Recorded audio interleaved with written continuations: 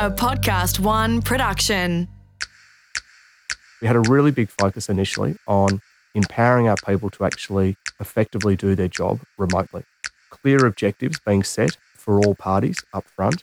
Also, you need to be accepting of people's circumstances, and you need to have a level of trust that they're going to make their home work environment work for them as well. I'm Margie Hartley, Executive Coach to senior leaders around the globe, as well as 11 of the top ASX-listed companies. And this is Fast Track.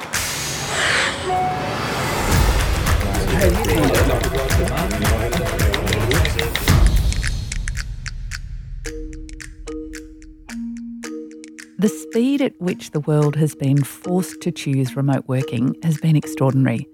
The adoption of video calls and working from home has created a huge change, and it's all happened very quickly.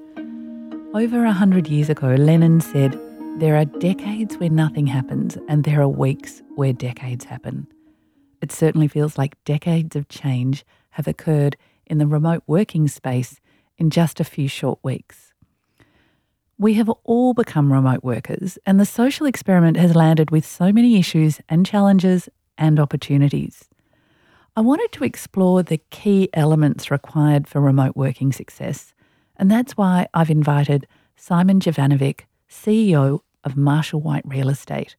Simon, I've got clients in banking and finance, government, telecommunications, farming, retail, tech, and more. And to be frank, this topic seems to be on everyone's lips. The art of leading remotely. A client even asked me last week, how can we create a culture when no one's in the office? So you're the CEO of Australia's most successful real estate organisation, a business notoriously based on relationships and physical connections. Tell me about your leading remotely experience. Thank you. Thank you for that introduction, Margie. Look, I think like many of your listeners, it's been a learn as we go approach in recent months. The pace at which the COVID-19 pandemic hit all of our businesses, we weren't really prepared for. So traditionally, as you said, real estate is a very relationship-based industry. Our salespeople, they're in the field every day, working with their vendors, working with potential buyers. Our property management teams are in the field working with landlords and tenants, and it's always been very face-to-face based. So when this hit, we weren't readily prepared. We don't have a lot of our team that work remotely. We have 5 offices based in Melbourne, and the vast majority of people are either in the office working away, or they're out face-to-face with a client. So when the pandemic hit, as a group, we identified a couple of key objectives. We identified that we wanted to get as many of our teams through this pandemic as possible. And we also wanted to make sure the business came out the other side in the best financial position, so that we could return when the market returned to normal. So key focus around people.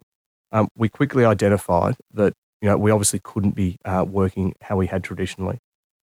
We had restrictions introduced as a result of government change to how we operated with opens, auctions, property inspections.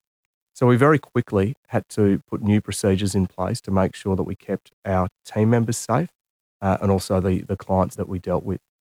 But we had some big challenges because I've got some very successful people in our business, but they've spent 30, 40 years of their career face-to-face meetings on weekends, client meetings at night. The real estate industry are not rapid adapters of technology, and our business was not immune to this. Would you say that they were actually resistant to the technology and change? Look, I've been in my current role at Marshall White for about 18 months, and I've definitely got a change agenda that we're working through, and part of that is bringing technology into the business. Improve processes, improve compliance, and a lot of that is technology-based. And yeah, it's fair to say over the past 18 months, there's been a fair amount of resistance to that. I think for many in the business, why break a model that's working really well? Our vendors, landlords, tenants, they're used to dealing with us on a face-to-face basis. So there hasn't been a huge driver to actually adapt some of these technologies. So yeah, there definitely was some resistance early on. I saw though that this was an opportunity to, what's the silver lining to come out of COVID-19? For our business, it's been a really great opportunity to identify some really positive change in how we use technology and how our workforce utilises office space or works from home. So that was a key focus early on. Okay, so this is really a point of leadership around the remote working. You actually saw it as an opportunity rather than saying, how can we just wait this out until things go back to normal? Yeah, correct. Look, and probably early on in my career, I had some great leaders, and I've had some not so great leaders that I've worked for, but I've had some great leaders that early on in the relationship I had with that new leader, they put a lot of trust in me, and that's the approach that we really took when we had to transition the business to remote working. So we employ about 250 team members in our Melbourne-based offices. And overnight, we probably went from having about 250 in offices to about 4 people. So we very quickly had to transition all our technology, ensure people were adequately set up at home. So all businesses have gone through those nuts and bolts. But we had a big focus on trust as well. We identified early on some clear objectives of what we needed people to be doing. We also really listened to our people as well to make sure that we were giving them the right tools and systems to do their job remotely. Probably one of the things I've learned from a couple of really good leaders that I've worked for over the years is if you invest in that trust aspect, it normally gets paid back 10 times over.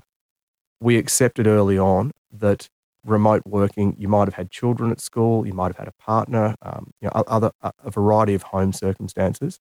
So we trusted that people would actually get the job done. It mightn't be 9 to 5 in the traditional sense, but they were committed to their roles and they'd make sure that they got the job done, even though they had some different circumstances they had to deal with on the home front. So can I just ask with that trust piece, because it's something that I am a big believer in as well. Like I will talk about this with groups and say, this is the foundation of every relationship is trust. And so if you're not getting that right, then you pretty much may as well go home. But in a remote working relationship, how can you really have that total trust? It's easy to say, but how do you manage a group of people when you don't know what they're doing? Look, initially it was a bit of a leap of faith. I think all businesses got caught by this so rapidly that, the first week or two, it was a little bit clunky. But then we had a real focus with all of our teams, be it sales, back office support, property management, on setting some real clear objectives of what we needed to do. And with that, we also really said to the team, look, we're trusting that you're going to do the right thing by the business, by your other team members, and ultimately by your external customers. So what have you found, Simon? Have people taken hold of that? Or have you found that different people have had different responses to this total trust? Look, overall, the response from the business has been really good. Now, through the journey, we have had to, put some different protocols in place. And I'm sure many businesses have dealt with this. I mean, shifting all of our meetings to a Zoom environment overnight. Early on, we found that some people just weren't starting their day effectively. So we really talked to the team about this, how to actually get the most out of your day, how to effectively work from home. We introduced top and tail meetings for all of our teams. Simple concept, and which everyone's doing. Check in with your team in the morning, have a clear understanding of what's getting achieved for the day, and check in with the team at night. Not in a big brother we're watching you sense, but making sure they felt connected, making sure they knew that they could ask for help if they were unsure about something. But yeah, a big emphasis on staying connected with the business as well. And I think that helped build trust as well, because keeping up regular contact with teams and other team members, they didn't want to let their other team members and other members of the business down. So I think that helped build trust across the group. Has it increased the trust? Because there's a study by Deloitte that says one of the biggest challenges in isolation for teams, and one of the average stats, is 87% drop in trust amongst a team. So has this actually build trust because you're focused on it? I personally think across our business, it's actually built up. It's built up trust, but it's also built up relationships. Now, whilst those relationships haven't been built face-to-face, we've really encouraged our teams to take the opportunity, check in with your fellow team members, ask questions that you mightn't normally ask, potentially spend a couple more minutes at the start of the meeting with a bit of preamble. How was your weekend? How are things going at home? And I think building up some of those personal relationships that we had not necessarily focused on as much when we were face-to-face, I think has actually helped build trust. People soon start to realise that, they're not Robinson Crusoe on an island. There's a lot of people going through homeschooling. Me, myself, I've had 3 kids at home, and it's been really tough. And opening up to other team members and talking about those things, I think it breaks down some barriers and helps build trust up by sharing some personal stories.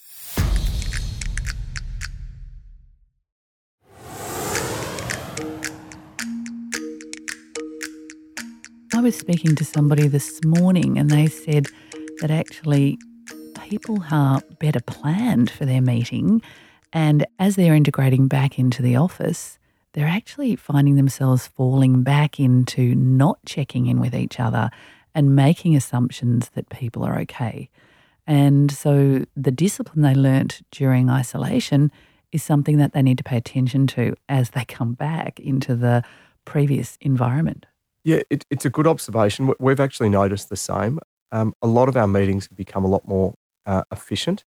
I think given a lot of the meetings are remote, and whilst video conferencing is great, you still get some slight lag sometimes. So people are coming to meetings more prepared. They're not speaking over people as much as they may have if it was a face-to-face environment. And, when I say speaking over, not in an aggressive way, but just the way the conversation flows. So there's a greater focus on listening to what the person has to say. I would say on average, probably a lot of our meetings have reduced by about a third in time because people are coming in more prepared and really focused on getting an outcome so that they can get back to other work. Hey, Simon, this is a good news story. So you're telling me that there's a dramatic adoption of technology that hadn't been picked up by either the vendors or customers or your people previously. So that's one, that focusing on trust and also by having that leap of faith, people are building trust across the relationships and the relationships are growing and more cohesive in some ways. Yeah, correct. We've tossed around a phrase internally a couple of times, just rapid adaptation. So we're focused on let's trial some things quickly. And once again, this isn't rocket science. Many businesses are doing things through this period. Let's trial something quickly. Let's work out the pieces that work and hang on to those, and let's leave the stuff that's not working behind. Now, as I said at the start, that's a bit of the silver lining of COVID-19 for us. We're running a better back office now than we did before the pandemic hit. Where in many aspects of our business, we're more efficient with our time. It's also made us realise that we don't need someone commuting an hour and a half into the office each day when they can very effectively undertake their role at home. So it's going to have some good, positive, long-term impacts to I think the way that we operate our business, the way that we interact with our external customers, and the value proposition for some of our team members who may have been spending 8, 10, 12 hours a week commuting prior to this. So, Simon, I've got a side question here. Does that mean that we're going to be redesigning our homes, that every home has a home office? Do you think? Is that something that might happen in the future? It's an interesting one. I don't have any definitive numerical evidence on it yet, but it is something that we've discussed internally a lot. The value of the home office and a good functional home office could be a real asset to houses moving forward. I think going back to that trust angle on that as well, we've had to be trusting with people because of the different environments that they've got. I've got some team members who are well set up to work from home. They've got a separate office.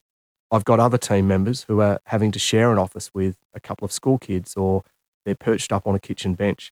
But you trust that they're doing the best that they can in the circumstances and they're really focused on their job.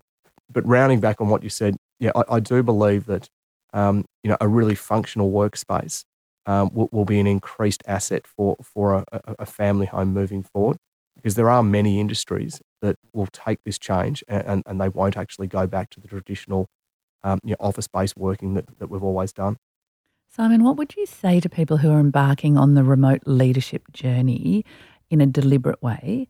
What are the leadership mindsets and behaviours that we require for success? Probably a couple of areas that I'd focus on. If I look at the example of Marshall White, the business that I'm with, I actually have two sets of customers. And this is one of the things that we focused on early on. My first set of customers are my internal team. They're the sales team, the property managers, the support team. And then my second set of customers are our external customers, the vendors, purchasers, landlords, tenants. The advice I'd give people, depending on your business structure, but a business like ours, we really focused on getting it right for our first set of internal customers, being our team members, because we knew that if we could actually get the working environment right for them, it would actually flow through to our external second set of customers. So we had a really big focus initially on empowering our people to actually effectively do their job remotely. The second one, just around trust, and we've touched on this a few times, clear objectives being set for all parties up front on, I guess, what needs to be delivered, be it on a daily, weekly or monthly basis. Also, you need to be accepting of people's circumstances. People have different home environments and you need to be accepting of that. And you need to have a level of trust that they're going to make their home work environment work for them as well.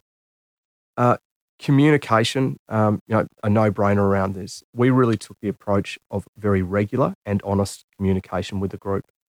I also had some great feedback because we were checking in with people across the team regularly. A lot of my messages early on when the pandemic hit were very positive, but I had some great feedback to the team to say, hey, it's okay. We know things are tough. It's okay to be honest. So, regular and honest feedback on how the individual is performing, how the business is performing, I think it sets everyone some clear guidelines. Keeping people connected is another really, and you talked earlier in your introduction about how you build culture in a remote working business. Once again, we put some simple things in early on, just top and tail meetings. This is your classic stand-up water cooler or morning coffee meeting. Yes, we have an agenda for these meetings, but probably half the meeting is currently taken up with just a check-in with some individuals. How are things going? Have you had something happen at home? Do you need help? And some simple stuff, asking the question, the classic old, are you okay? How are you going? So, regular and honest communication is critical. Simon, do you put on a suit when you go to work at home? It's a good question. And I was actually going to talk about symbols and rituals. Early on, we did find with some of our team members that they were struggling to get into a good early morning routine. And we actually discussed it. We have a weekly Tuesday sales meeting with about 100 people on it. And we asked the team just to share some stories. And one of our senior agents shared a great story because he was also having trouble getting into the right routine in the morning. So he started actually in the morning. He would hop up, he'd do his regular routine, go for a jog or feed the kids, etc. Get the kids set up for school. He would then put his suit on, drive around the block, and then park back in the driveway and walk in the door and go into his office. A quirky little ritual, but that actually helped him kickstart his day. He went from being at home to, although he only drove around the block and back to his own driveway, he'd arrived at work for the day. That's awesome. I really love that. So look, quirky little story. We put some rules in early on. We realised on a lot of the Zoom calls that we had a lot of people not with the video on. So we did ask everyone that, you had to have your video camera on. You weren't allowed to be driving your car or walking, walking down the street. You had to, be switched on and showing respect for your other colleagues that were on the call. We didn't mandate that you needed to wear a suit. We naturally found, though, I would probably say after about 4 weeks, people went from gym shorts and T-shirt to pants and a shirt. Now, I'm sure, and I know I did it a couple of times, there was more than one occasion where I'd thrown the shirt on and I was still in my gym shorts, but the top half looked very presentable. And once again, it's just accepting of people's circumstances. So it's saying that the symbols are really important to be able to make that change. I think in coaching psychology, they talk about environmental structuring. And so you create the environment that's going to allow you to produce and be productive in the best possible way for you. So I really like that story about driving around the block. It's quite clever. Simon, it's been a pleasure to talk to you, and there's been some really interesting touch points on your journey. What impresses me is a lot of these are the fundamentals that we have in a non-isolated environment, a non-remote environment. So the principles actually seem to be the same in terms of managing a team. It's just actually we need to pay attention to them a little bit more. I think that's a good point, and we did really spend a lot of time at the outset of this. Call it purpose or clarity of focus. We really identified what we needed to do as a business to make sure we were in the best shape on the other side of this. But you're right, that's no different from what we normally do. We go through our planning cycles. We have a very clear vision and purpose and what we actually want to do. And then we roll out and communicate and execute that across the business. And we really use that as a guiding light for the actions that we actually took and the processes that we put in place with our team. So Simon, I want to thank you so much for sharing your story and your tips for us about the art of leading remotely. It's been a pleasure to talk to you, and thank you so much. Thank you. Fast Track was presented by me, Margie Hartley, and created in collaboration with Podcast One Australia. Producer Tina Matalov, audio production by Darcy Thompson, executive producer Jennifer Goggin. To hear more episodes, listen for free at podcastoneaustralia.com.au, download the free Podcast One Australia app, or search Fast Track Podcast.